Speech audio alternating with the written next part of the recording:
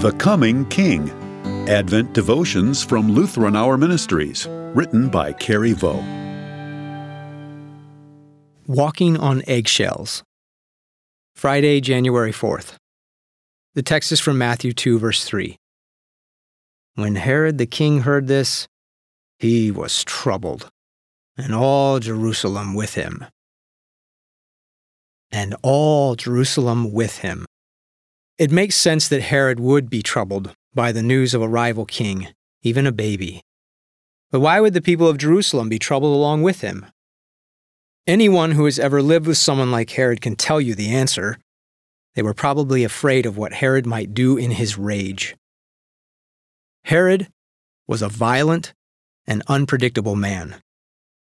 He even put to death some of his own sons and their mother, his favorite wife. Later, when he himself was dying, Herod had the leading men of the country imprisoned and gave orders that they should be killed as soon as he himself died, in order that there would be genuine mourning at his death. A man who would do things like that might do anything. No one in Jerusalem wanted to be around when Herod got upset. How much better for us it is who belong to the real king.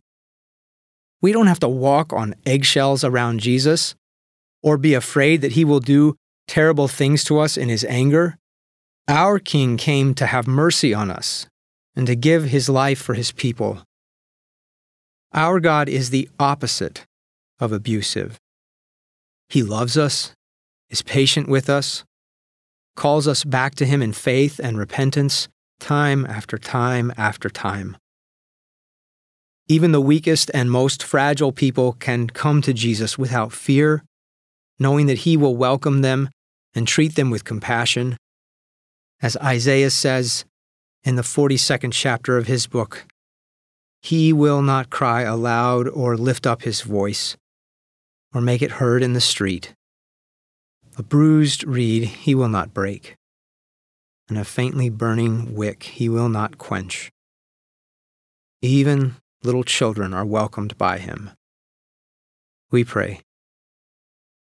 Dear Lord Jesus, draw me close to you, trusting your compassion and mercy. Amen.